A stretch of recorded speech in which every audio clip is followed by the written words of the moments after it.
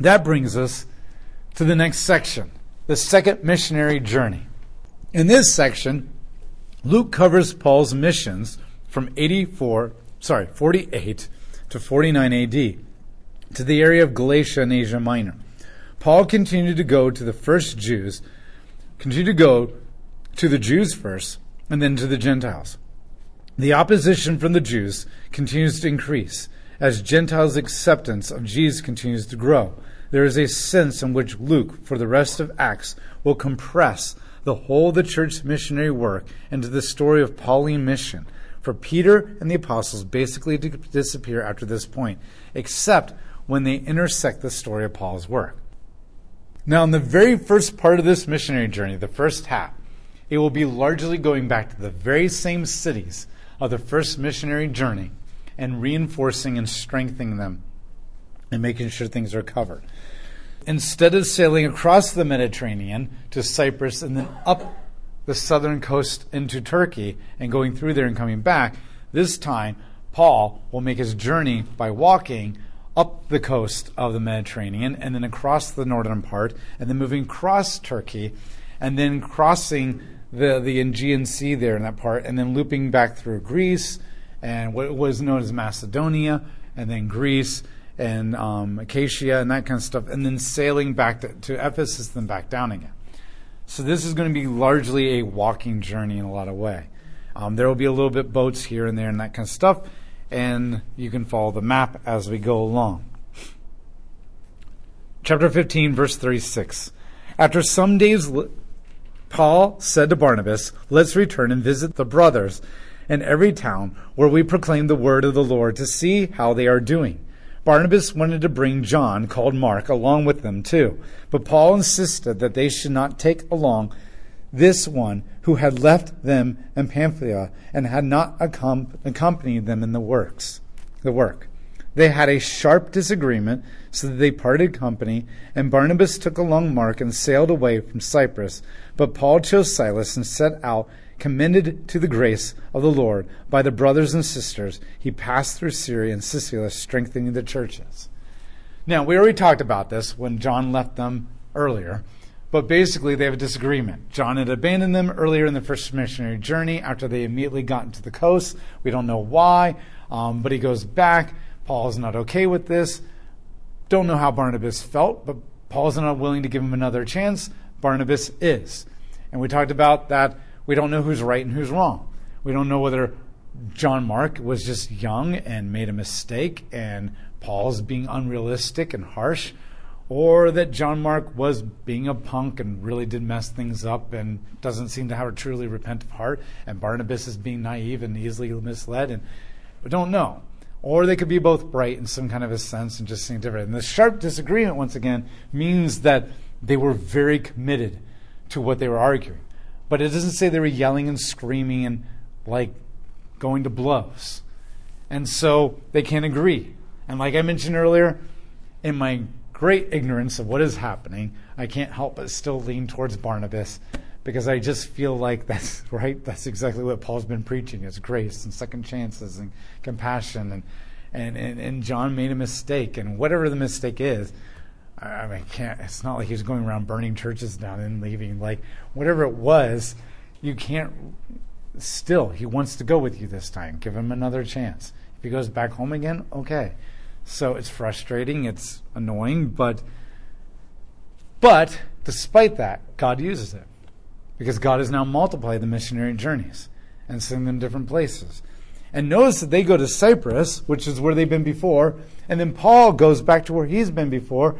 And so, like I said, this is about, it literally says, strengthening the churches that already exist. In fact, many of the churches that Paul will go new for him in this missionary church journey have already been established by somebody somewhere.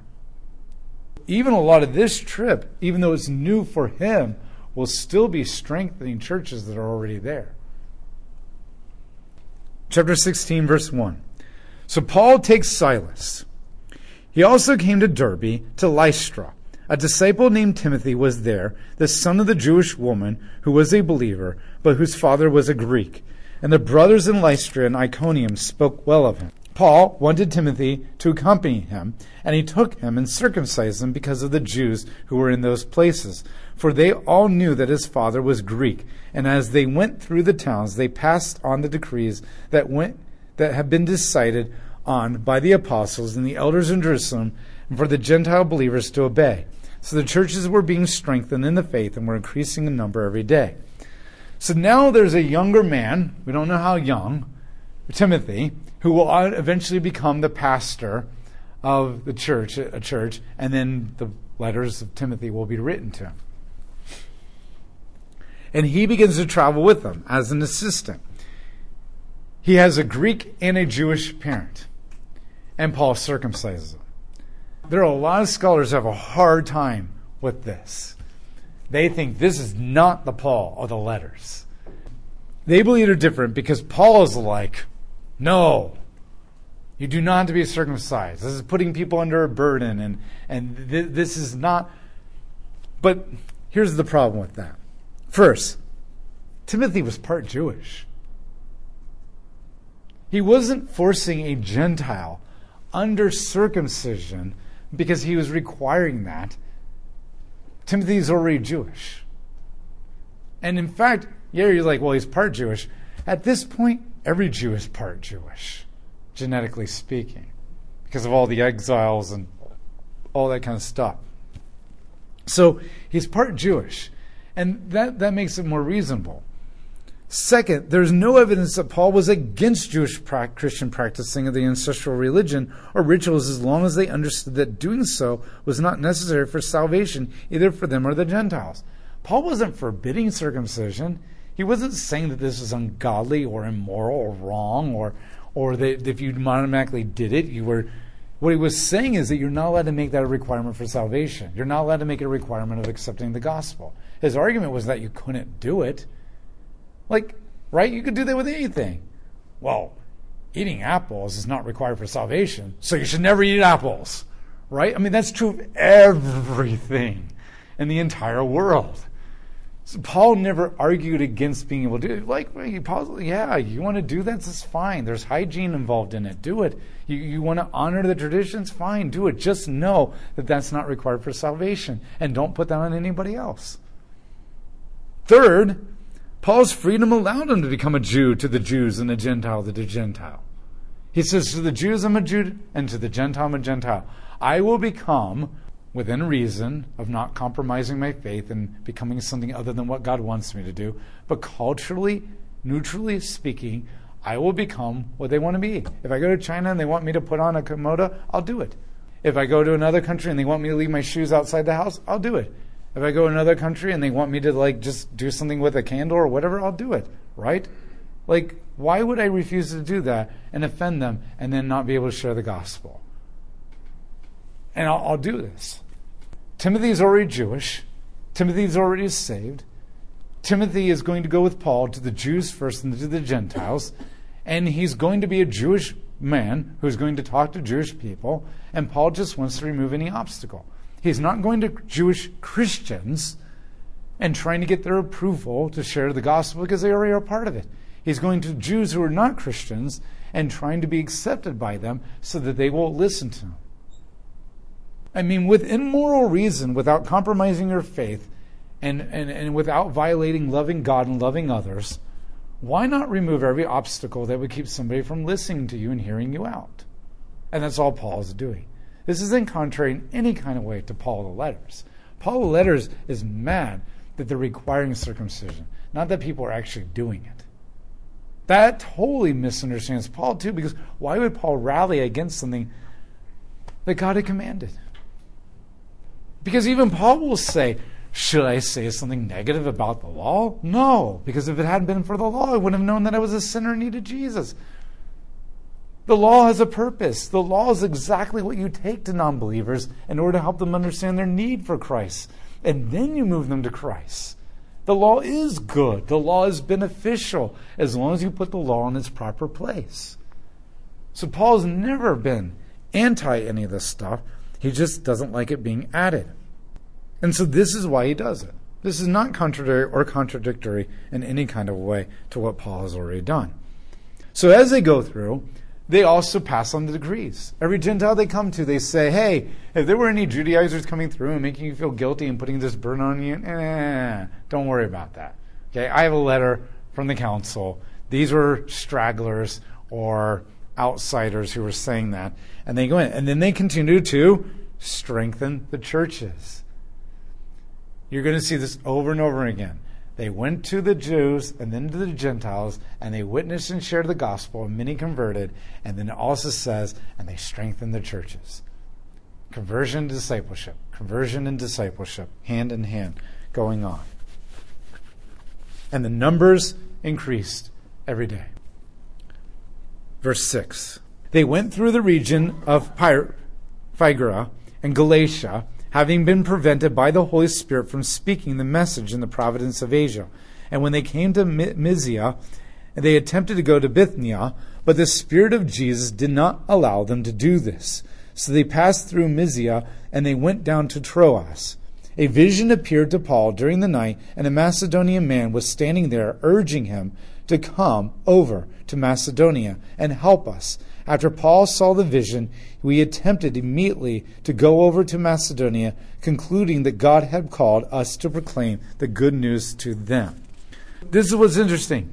Paul decides he's going to go into Asia, the heart of Asia. So you see the map of Asia, and you'll see that he will travel over the northern outskirts of Asia. And when he comes back at the end of the missionary journey, he just briefly pops into Asia on the southern coast of Ephesus, but he does not go into the center of Asia at all. And by Asia, we don't mean like Asia, like the entire continent, that part of the world. By Asia, we mean that this is literally called Asia, a province of the Roman Empire that was seen as completely different than the Asia that we know of China and Russia and that kind of stuff. And so this was an actual providence there. And for whatever reason, he wants to go right into it, and we don't know how. Did the Holy Spirit come to him in vision and say no? Did like all these wagon accidents begin to happen on the road and he couldn't get through and had to turn around? Like, we don't know how, but he knows it is God saying don't go there. And we don't know why. So he says, hey, maybe I'll go northeast up into Bithynia. And he gets prevented from doing that. And then finally he has a vision of a man from Macedonia. Now Macedonia is what we know as Greece today, and up in that region. And it's across the Aegean on the Hellespont Strait. And it's going into the Western world. And so he sees a Macedonian man waving him over. A lot of people have asked, how did he know he's a Macedonian? Okay, was it by the way he looked or dressed or that kind of stuff? And the simple answer is, it's a vision. He could have just known it. Like, right? You're in a dream and you're talking to somebody, and it's not like somebody's like, hey, you just know it. You sense it. You feel it. It's a part of the dream. And so he just knows it. Some people have said that this is probably Luke. And Luke is like, come on over here. And then he goes. But the problem is Luke appears before they get to Macedonia. Because this is the beginning of what's called the we sections. You got to give scholars points for creativity. Okay? Because at this point, there are 3 we sections in the book of Acts. And that is Acts chapter 16, verses 10 through 40, Acts chapter 20, verse 5, through chapter 21, verse 18, and Acts chapter 27, verse 1, through Acts chapter 28, verse 16. And so this is the beginning of the we sections. This is where Luke, the author, joins Paul physically in his missionary travels and journeys. And that's why he begins to say, we, because he's now with them. There are a few scholars who say, no, this is not Luke, and he's saying we, and it's like, when you read those arguments, you feel like you're really jumping through a lot of hoops to deny the fact of what we really, truly means. We. I mean, there's not an argument here on what this means. And so Luke joins them. What's also interesting is the details get way more detailed. You notice, like, he starts getting into more graphic visual details of everything. Because Luke was an investigator and a scholar, and he interviewed and talked to people. But people probably aren't going to relate to him, like what the port looked like and the exact people who were there and that kind of stuff. And so he has basic understandings of things. But then now that he's on board now, he starts talking about a lot more details here. And then all of a sudden the we stops. He begins to join Paul and becomes a part of this missionary journey, which accounts for a big part of what he knows about Paul here. In verse 10 is when the we pops on. Now, one of the things that people argue is, why doesn't Luke say, and then I joined them, and we began to do this? I don't know. Maybe Luke doesn't want to call attention to himself, and I don't know, maybe because Luke thought it was obvious when he used the word we. So, I don't know. We can't answer why Luke chose that word. It's just he did. So God is calling to Macedonia, and this is where he will travel in the northern part of Asia and then cross over to Macedonia. And just like Alexander the Great was one of the first people to truly cross over in the Eastern world, not the first person ever, but to bring a whole new way of thinking that would influence the Eastern world and a Hellenistic way of thinking, Paul is now coming from the East, traveling over into the West, that will bring a whole new form of thinking that, if you know your church history, will drastically change the way that part of the world is going to view and think about things. Verse 11, we put out to sea from Troas, and we sailed straight course to Samothrace. Samothrace is a teeny little island. The next day to Neapolis. Neapolis is going into actual Macedonia now. And from there to Philippi, which is a leading city of that district of Macedonia, a Roman colony. We stayed in this city for some days. Now, Philippi was a leading. So there were Roman cities that would have Roman officials in them and be controlled by Rome, but then there were Roman colonies. And Roman colonies were given special privileges. You had to actually apply to become a Roman colony. And you had to meet certain criteria and donate and sacrifice to the emperor so much and pay certain taxes. And then this would give you an extra level of privileges and power and protection. And basically would move you up the ranks big time and your authority. And so Philippi was a major Roman colony. And if you convert people there and have great influence, then there would be great progress made for the gospel here as it spread. We stayed in this city for some days, and on the Sabbath day we went outside the city gate to the side of the river where we thought that there would be a place of prayer, and we sat down and began to speak to the woman who was assembled there. Philippi was such a huge Greek colony and was so dominated by the Roman Empire and its life and its politics and the structures, the gymnasiums and temples and stuff, that Jews were very persecuted there. And so the Jewish church was, the Jewish synagogues, the Jewish people that were not Christians, the non-Jewish, the native, were so small that they didn't have a synagogue. Paul knew, probably being a Jew for a very long time, being trained by Gamaliel and the Pharisees and knowing his own history and culture and that kind of stuff, knew that they would probably be gathering at the beach on the Sabbath because they had no synagogue of themselves. So they went there to hang out on the beach to encounter the Jews who were doing the Sabbath who had no synagogue. And as he was there, he happened to meet a woman named Lydia, a dealer in purple cloth from the city of Thyatira. Now what's interesting is Thyatira is in the middle of Asia. The very place that Paul wanted to go and he could not visit is where Lydia is from. And then he's going to witness to her and convert her. And who knows when she goes back home how she will begin to tell her relatives and that kind of stuff there. So even though for whatever reason we have no idea why God said don't go there, he's still making a way there through other people. Kind of like I am not going to be able to get into Saudi Arabia and have an effective witness. But there's lots of people from Saudi Arabia who are coming to America that I can influence, and they can go back over there and have a great impact. And there are other ways to influence different parts of the world. She was a dealer in purple cloth from the city of Thyatira.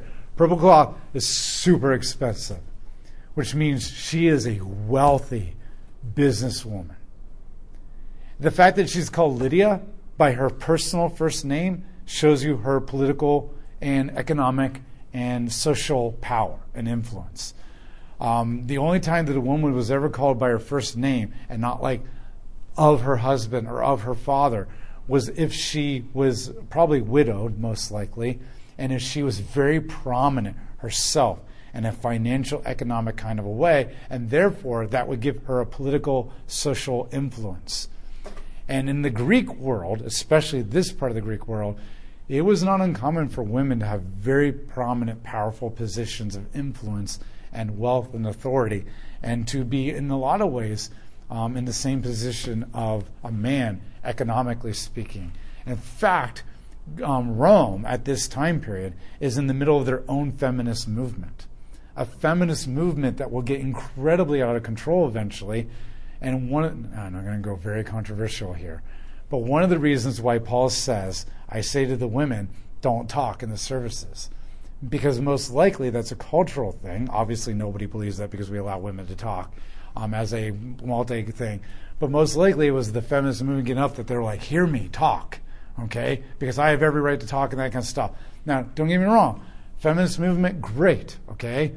But I'm better than everybody else and we need to push you down. That's not Christian and that's not godly. And so elevating women and minorities and other people to an equal status that you are just as much of the image of God and have just as much of a voice and a value and equality as anybody else, yes. But that now you are going to say it's my turn now to oppress you and push you down and hear me roar, that's not godly either. That's what's beginning to happen, and that's probably, without going into the whole book of Corinthians and opening, mostly kind of what that's going into in that idea. Now, I'm not saying that Lydia is part of that. I'm just using it as an example of how women were not as marginalized at this part and at this time of the Greek Empire as we often think of them. However, that doesn't mean there wasn't a lot of things against them too. Okay, so the Greek Empire was vile. And everything that is horrible about America comes from the Greeks.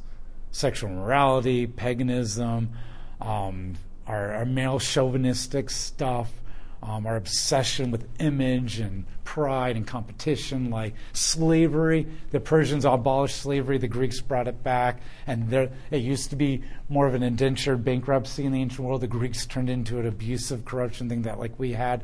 I mean, one almost wishes, why didn't the Persians just beat the crap out of the Greeks and maybe the world would be a little bit better place? So, not that the Persians were awesome either, but they were not like the Greeks.